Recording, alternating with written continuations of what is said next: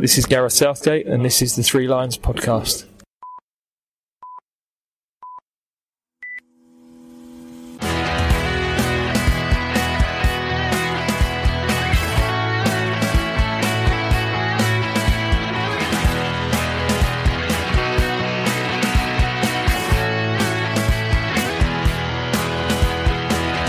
Hello and welcome to the Three Lions podcast. My name is Russell Osborne and this is an independent England football supporters podcast. Thank you as always for tuning in.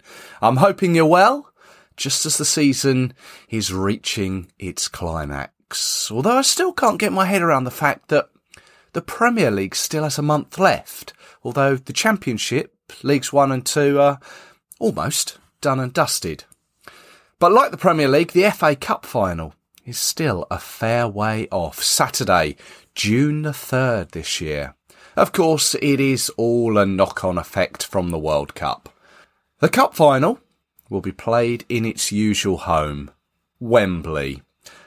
And that brings me on to the subject of this episode. I'll come on to my special guest very soon, but as you may be aware, this year, 2023 is Wembley Stadium's 100th year. Remarkable achievement. Although I should add, there's a little caveat there. Of course, there was a gap between October 2000, when England took on Germany at the Twin Towers, that dull and damp day, and March 2007, where England under-21s took on Italy's under-21s underneath the arch. I seem to remember the Italians scoring within 30 seconds that day. That England-Germany game and the England-Italy one, two games that I was at. Of course, that gap was whilst the new stadium was being built. But let me take you back to April the 28th, 1923. The first FA Cup final to be hosted at Wembley. A final between Bolton Wanderers and West Ham United, often referred to as the famous White Horse final. This because the crowd was so big, officially with an attendance of 126,000, but it's thought that it was more 150,000, and apparently at the time the police put it down as double that, 300,000. So with such a vast crowd, a huge amount of them encroached onto the pitch before kick-off. So in order to push back the spectators and get the game underway, police on horseback were utilised. And one of those was a light grey horse, Billy, being ridden by PC George Scory. And in amongst all the flat-capped spectators and dark horses, Billy stood out the most. And as it was in the days of black and white footage, he comes across as white and is the standout figure amongst the chaos. Bolton, well, they would go on to win the final 2-0. And since then, it has been the go-to venue for some of the biggest outdoor events in the country. Next time you're coming down the steps of Wembley Park Station, head underneath the Bobby Moore Bridge, and just as you get onto Wembley Way, or Olympic Way, facing the stadium, on your left-hand side is a wall, and on it is a timeline of some of these epic events that Wembley Stadium has hosted. Let me take you through some of them. 1948, the 11th Summer Olympics. The stage was set, and the nations awaited the royal proclamation. I proclaim open the Olympic Games of London, celebrating as the 14th Olympiad of the modern era. 1963, a boxing bout between Cassius Clay, before he changed his name to Muhammad Ali, and Henry Cooper. He picked up a golden cardboard crown left over from some pantomime, stuck it on his head and proclaimed, "I am the king." That night, in the open air of Wembley Stadium, Henry Cooper and Cassius Clay faced each other for a fight which was so remarkable, people still joyfully discuss it today. 1966. Every England game, including the World Cup final. And here comes Hurst. He's got some people are on the pitch. They think it's all over. It is now. It's 1975. Motorcycle stunt rider Evel Knievel crashed whilst trying to land a jump over 13 single-decker city buses. At the time, the American stunt rider Evel Knievel was a major star on both sides of the Atlantic, and he came over to England to attempt to jump 13 red buses on his Harley-Davidson bike. Such was Knievel's box office appeal that a crowd of 90,000 was inside Wembley for the big day on May the 26th, 1975. 1982, it hosted an open-air mass of Pope John Paul II.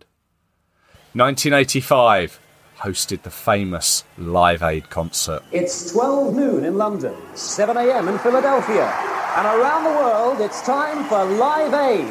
16 hours of live music in aid of famine relief in Africa. Wembley welcomes their Royal Highnesses, the Prince and Princess of Wales. 1990, Nelson Mandela attends a charity concert there. 1996, it hosts every single England game, including the Euro 96 final. Then there's been Speedway and Greyhound racing, baseball, American football, Rugby League 2. Michael Jackson, Madonna, the Rolling Stones, Oasis, Coldplay and Ed Sheeran have all sold it out. And as of the 28th of April, on the footballing front, it's a venue that has overseen 309 England senior men's matches and 10 England senior women's matches at the stadium. And this year's FA Cup final will be its 94th, including replays.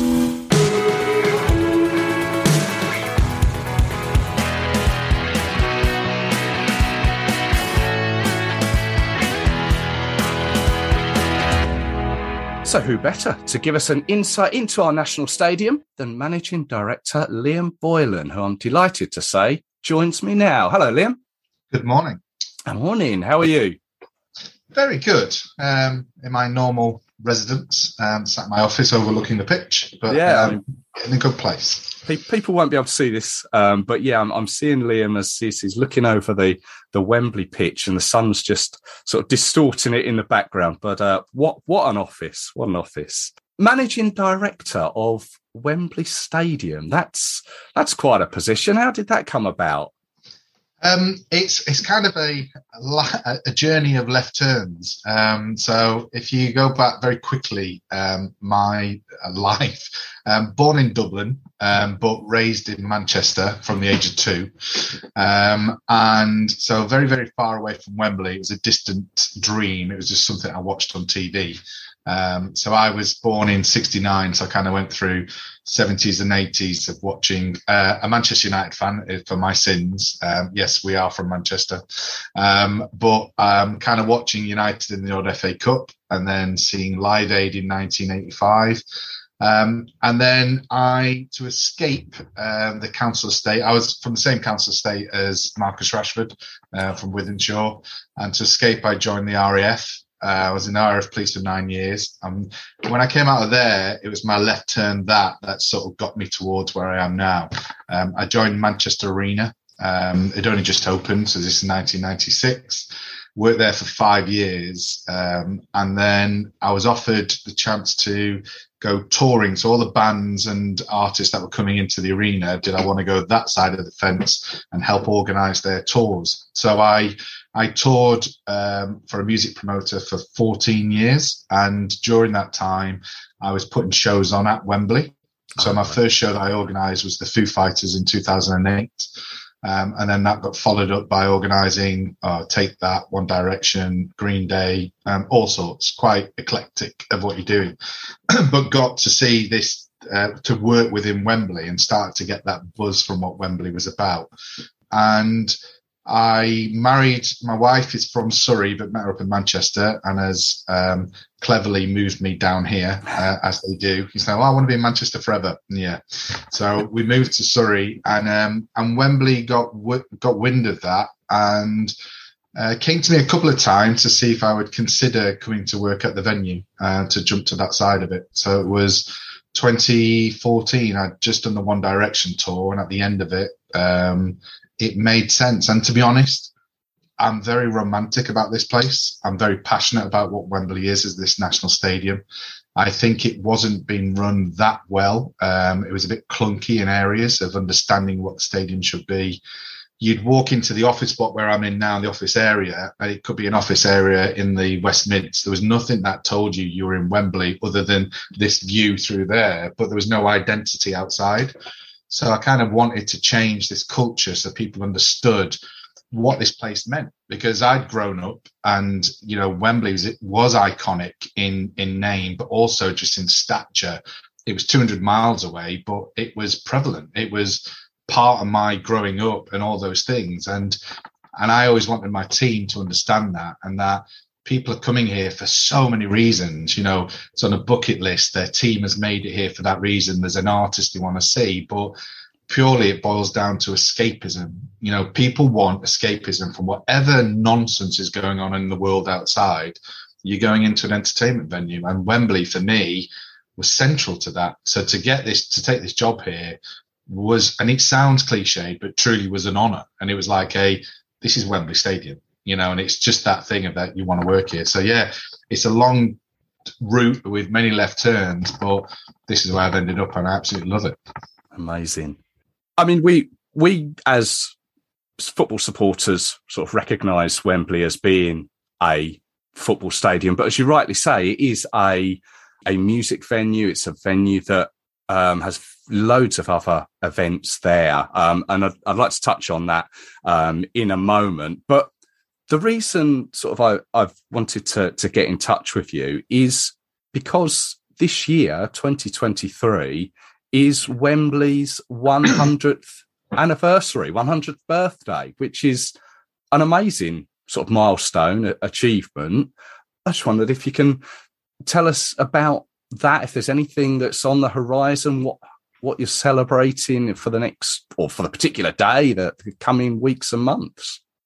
Yeah, it's that thing. In 1923, for those who know the history, it was built as part of an exhibition, and it had a lifespan of just a couple of years, because it was literally just been built for that.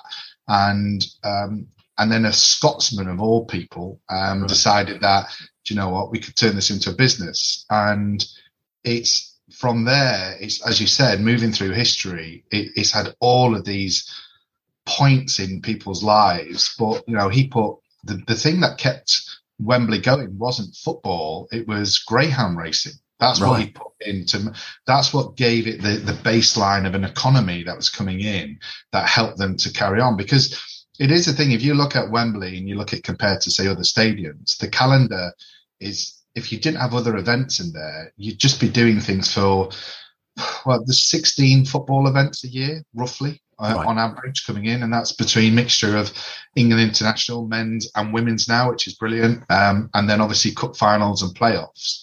So you're not going to keep a stadium going with just 16 events a year. It's just not economically viable. Yeah. So that's what he did on that. So he opened it up to being that multi-purpose. So the centenary, it's really important to recognise what Wembley has done throughout all of those years, to remain here, to remain constant in what it is.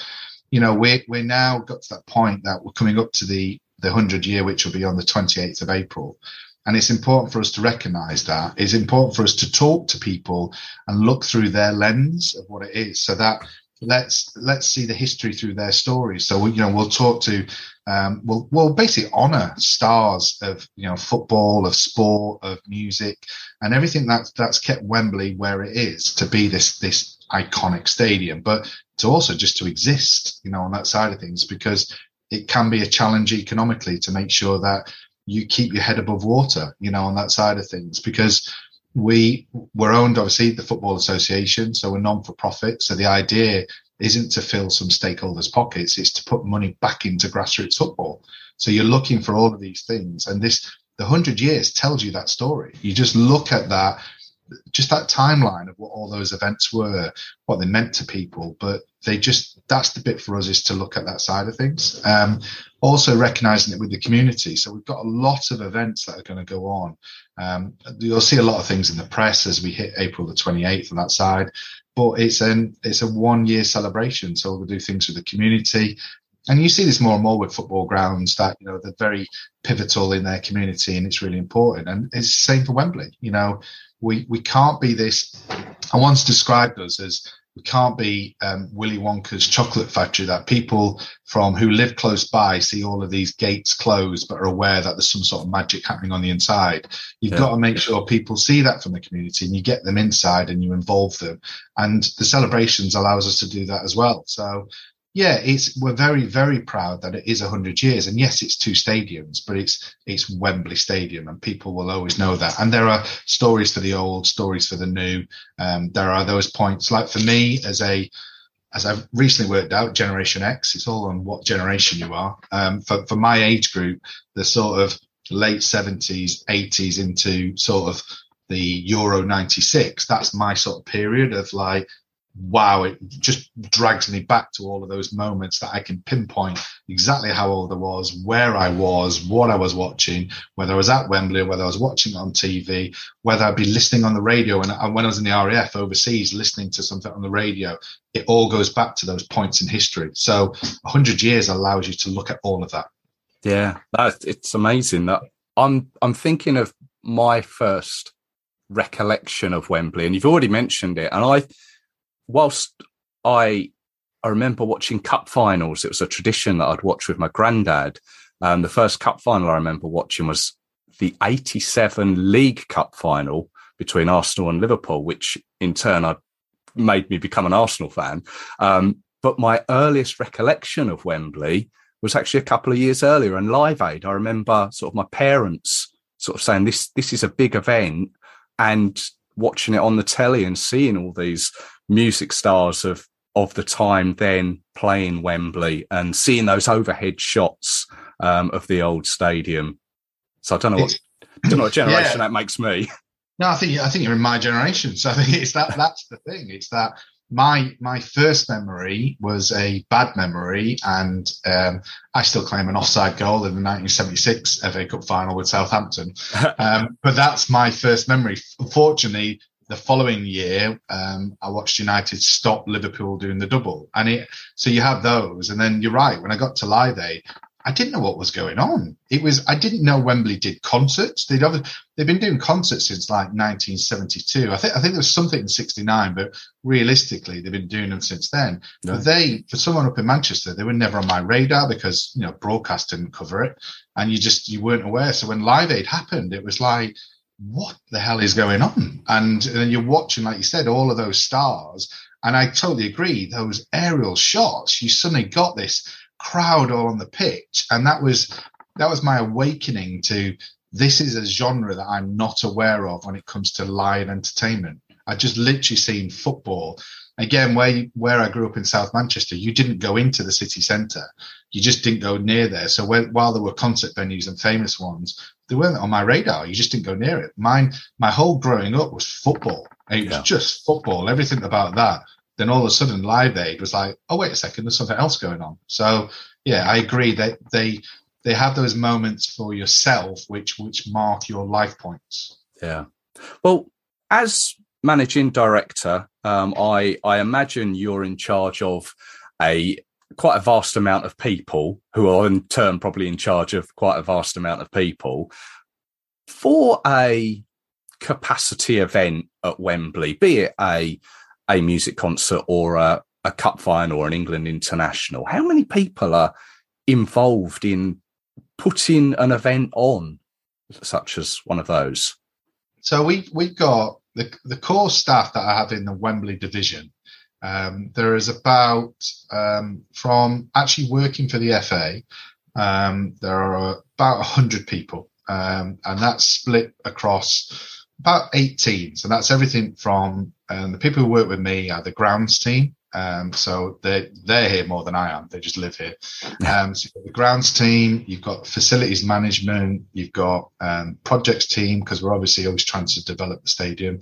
And then you go into your core sort of delivery staff. So your hospitality team, your ticketing team, your event management team, your crowd safety team. And so you've got all those. There's about 100 there. It expands again with the sort of third parties we have alongside us. So big catering provider in Delaware, then the big engineering companies. So we've got with Honeywell and NG Bailey. So you kind of suddenly move up to about 180 on that. Now they're the people that sit in this division day to day, planning all events from, can be a year out that we start to plan events. It can be even longer when it comes to big tournaments, and they're there. When we get to event days, we go from that sort of 180 up to 5,000. Wow. And that is the escalation you're talking, because the transient workforce that has to come in here to deliver that. And that is, the vast majority of them will be your food and beverage staff and your crowd safety staff, so all your stewards and all that. Okay. So you start to understand how big Wembley is. And Dave Grohl once said on an interview for the Foo Fighters, he said, Wembley's so big, it's an illusion. And until you work in here, you realise that. So our level five on its own would be the 11th biggest Premier League ground, just on its own. Is that the upper tier? The upper tier is 39,000 seats. That's Goodison Park. Right. So Goodison Park is 39,000. So that suddenly you realise the size of this stadium. So you've got a stadium at Goodison Park with all the staff required for that. We've got that for our upper level, and then you go down to level 1, the closest to the pitch, that's 35,000. So this is the vastness of what you have to deliver. And it is just a huge operation. And to make sure that all of that messaging, like you said, it's leaders talking to leaders, that cascade all the way down to make sure that message gets to the front line is tough. It really is. So you've got to set your culture out right at the beginning of what it is you're trying to deliver and why you want to deliver. You make sure people buy into that culture, but you're then relying on this sort of huge uplift in transient staff who are humans. And I cannot ever say to you, don't worry, they're all going to be brilliant on the day, because they're not. They're just not. They're just going to turn up and they're transient, but you have to manage it and you have to set your standards. So yeah, I don't think people, until like I explained that about level 5, realize the challenge you've got for delivering a stadium of this size. Yeah, no, it puts it into context there. Just sort of comparing it to Goodison Park. It's an amazing, as I say, an illusion that Dave Grohl says. You say that you may be working a year in advance of a particular event, and when I assumed sort of you'd mean like a Euros that we had recently.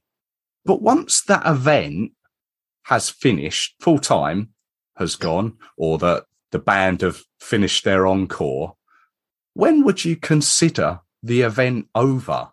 So for that event, we have to load in an event and load out an event on average is about sort of 9 days for that coming in. So by the time, like you said, you get to that finish point, football is easier because the overlay isn't huge. There's a lot going on with branding and there's a lot going on in the players block, but the pitch is the pitch, on that side. So that's a very quick broadcast element, because we broadcast all the time. Every event is broadcast, apart from concerts, that's different.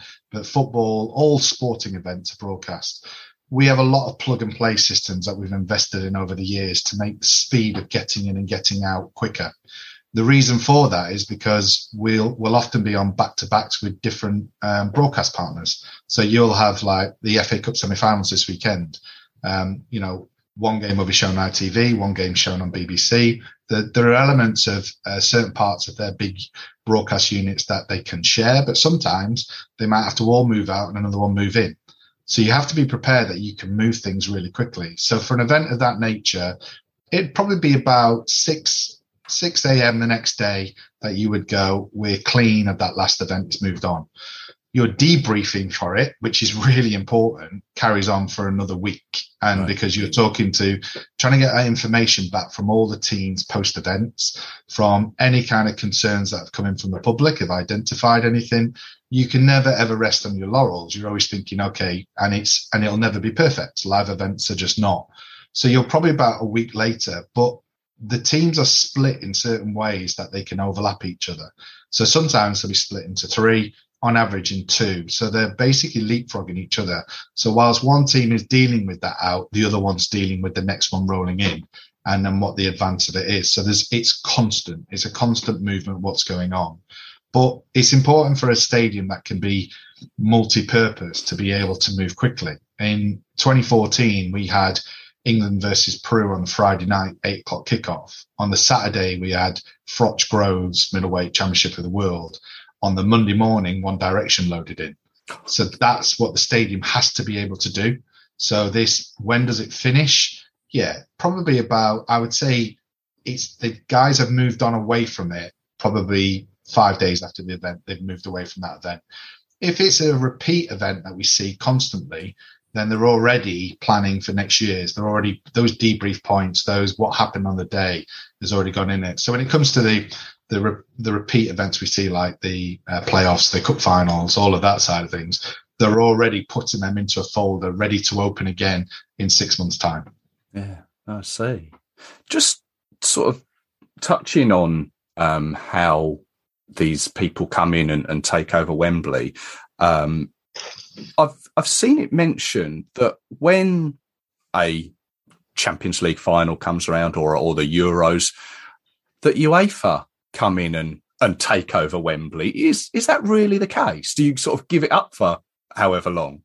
No, absolutely not. So we have a safety certificate. So every football stadium has it, and we're the same. And the safety certificate sits with the stadium, not any event owner. So the event owner is, as you said, a UEFA, whatever. They'll all come in with their requirements, and that works right across the board. That's from entertainment. So you always hear about for concerts, artist riders and all these things. Now, artist riders isn't just blue M&Ms in the dressing room. It's what do they want their show to look like? How do they want their crowd managed? So you'll get like Harry Styles has a lot of earlier packages. So people get in earlier. They pay more to get in earlier, and they'll get positions like golden circles. And they'll want it run the way they want it run because they've been doing it all around the world.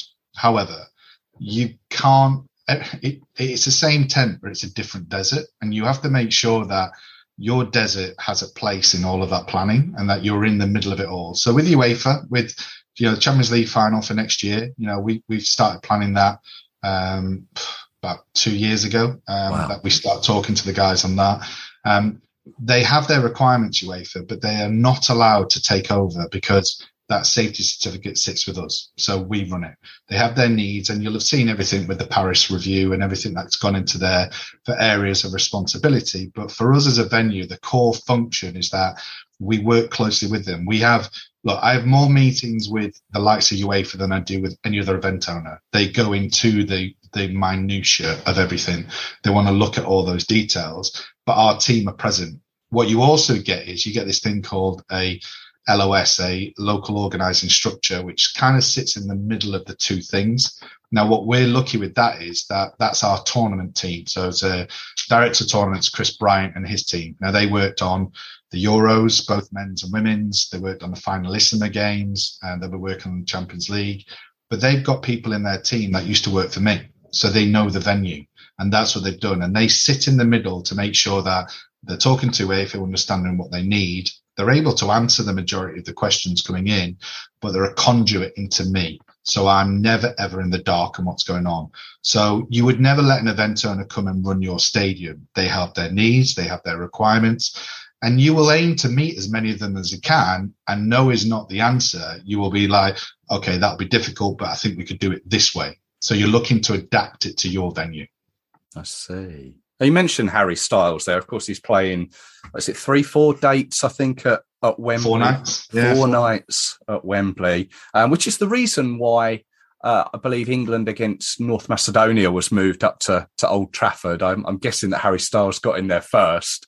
But is there a major difference between putting on a gig, Harry Styles gig, to putting on an England international or an FA Cup final? Yeah, there is. And it goes for most events that when they change that sort of genre, so boxing's the same. The big thing is you change your safety certificate because you're now allowing people onto your playing surface. There's something coming down. So your stadium, when it's designed for people sitting there watching sport. That's the first design of venue. Even when it's multi-purpose, that's its first design. When it moves into alternative events, it means that people are now going to go onto the pitch. So you're looking at all your access points into there.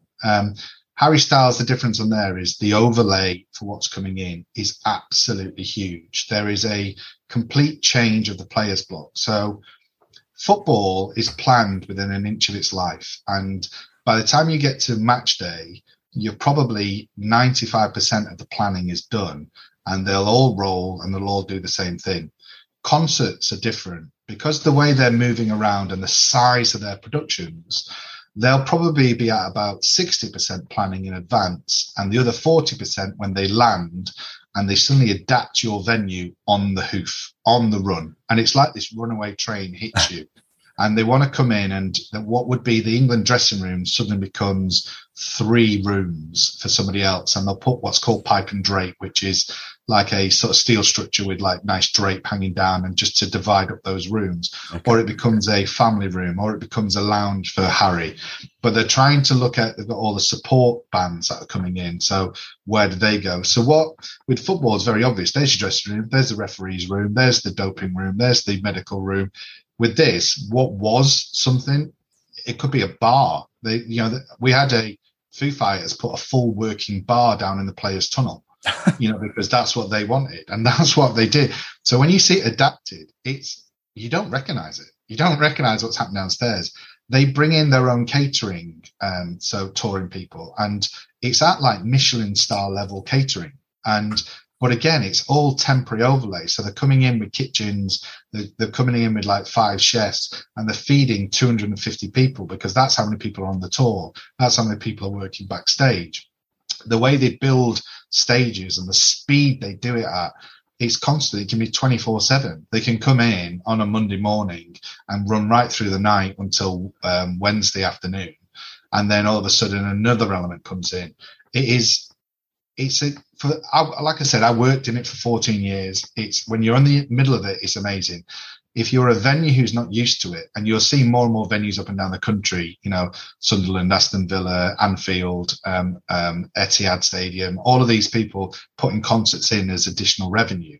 They're not used to it. When they're used to delivering football, when there's runaway train hits in, it absolutely knocks them for 6. Now, I'm fortunate that part of the thing I did when I moved in here was I started to headhunt people from multi-purpose arenas, right? Because you can't just have people have football mind, because last year we had 34 events. 16 of them were football.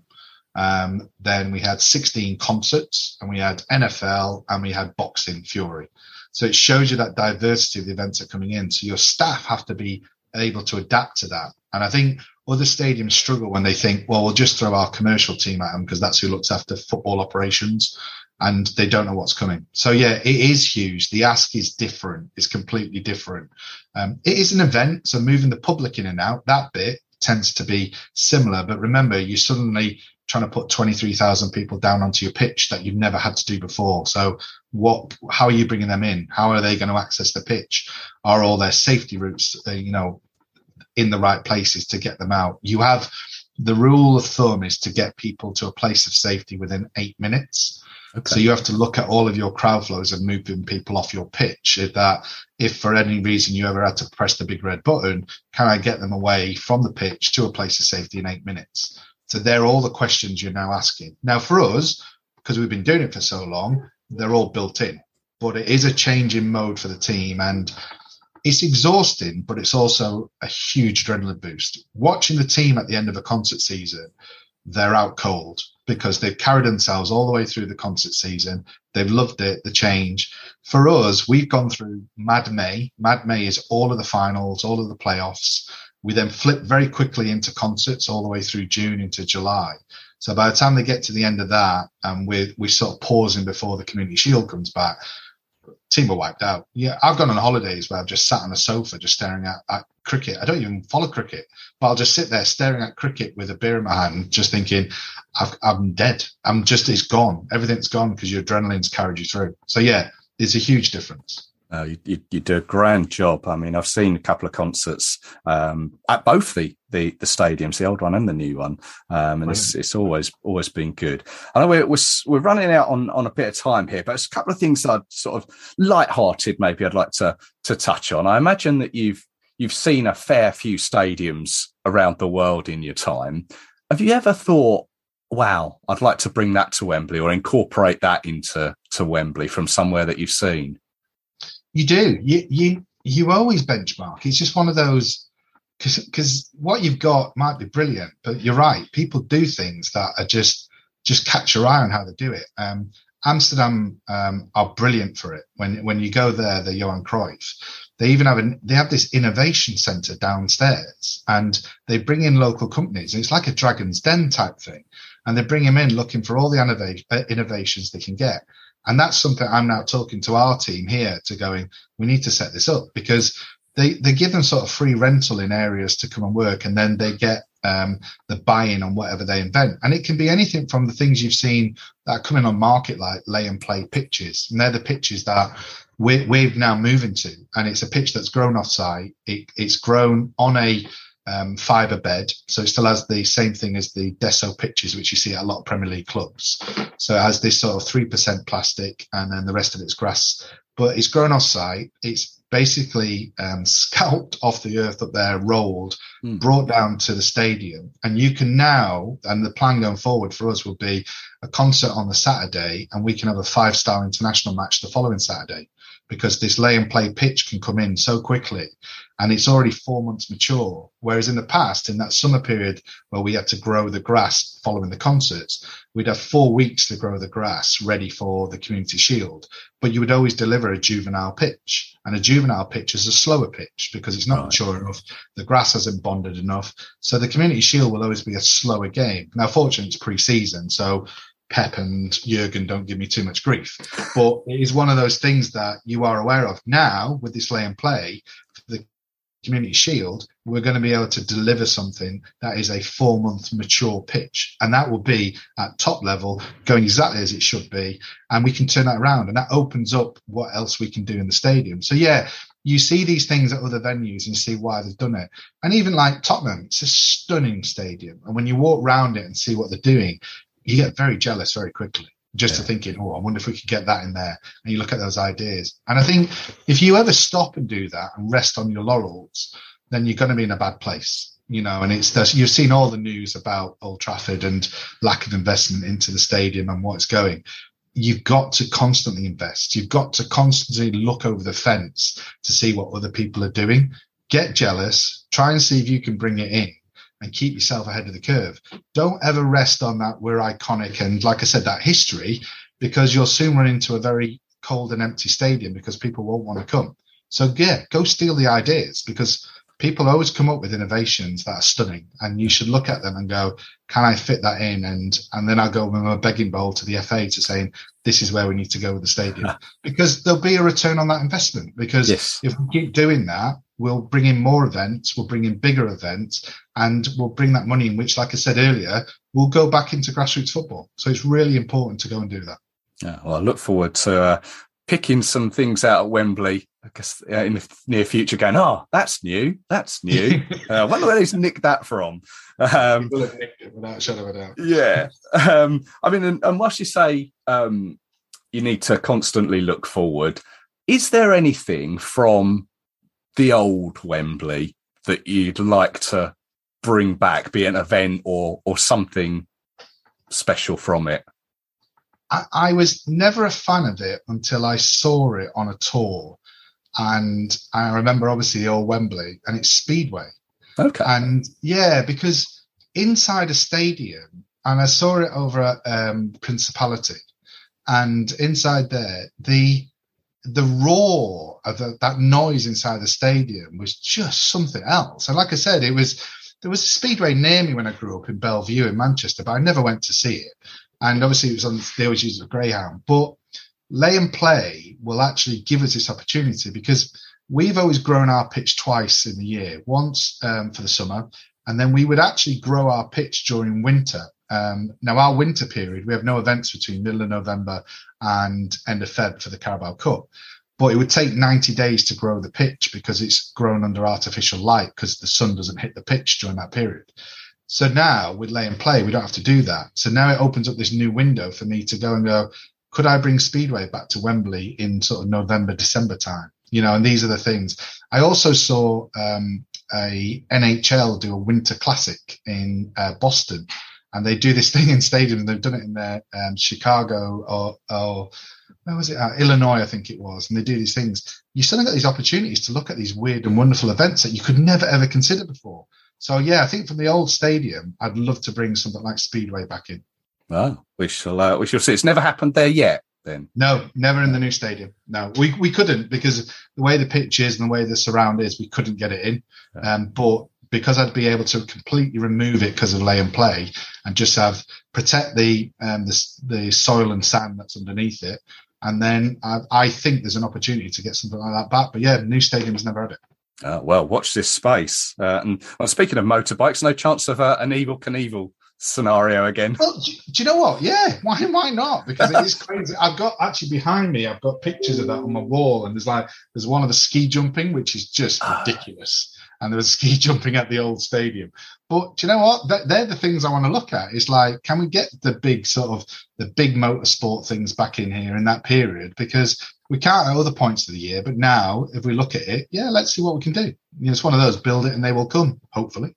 Absolutely. Oh, well, we shall see. I look forward to these new potential features coming forward in Wembley. It really is a venue of, as you say, memories. People go to experience those memories. And yeah, I've had a lot of memories, good and bad there. But Liam, I thank you very much for your time. And I wish you and your team a good anniversary. Come the 28th of April. A few bits of cake going around, I'd imagine. Exactly. Thank you very much, Russell.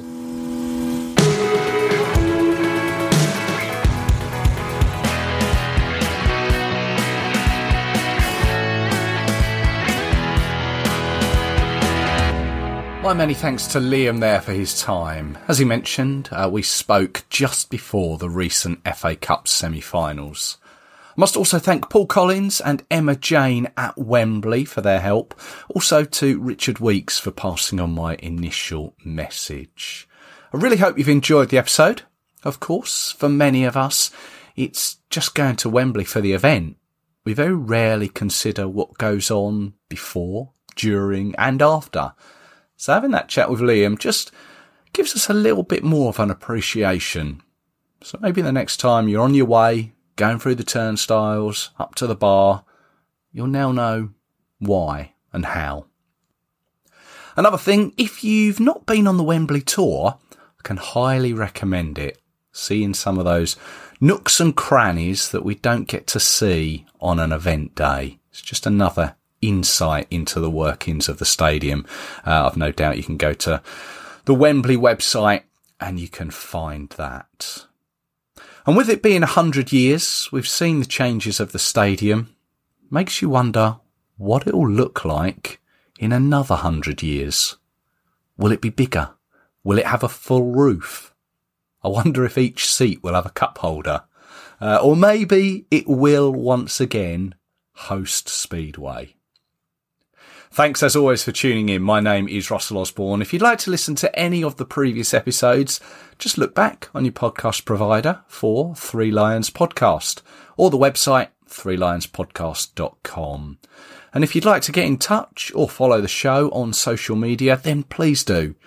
Just search Three Lions Podcast. It's that simple. Really enjoy hearing from you. And I really do appreciate you listening. Without you and my guests, it would just be me waffling away. I'll be back with you very soon with some more England-related content. I hope you can join me for it. So until then, cheers.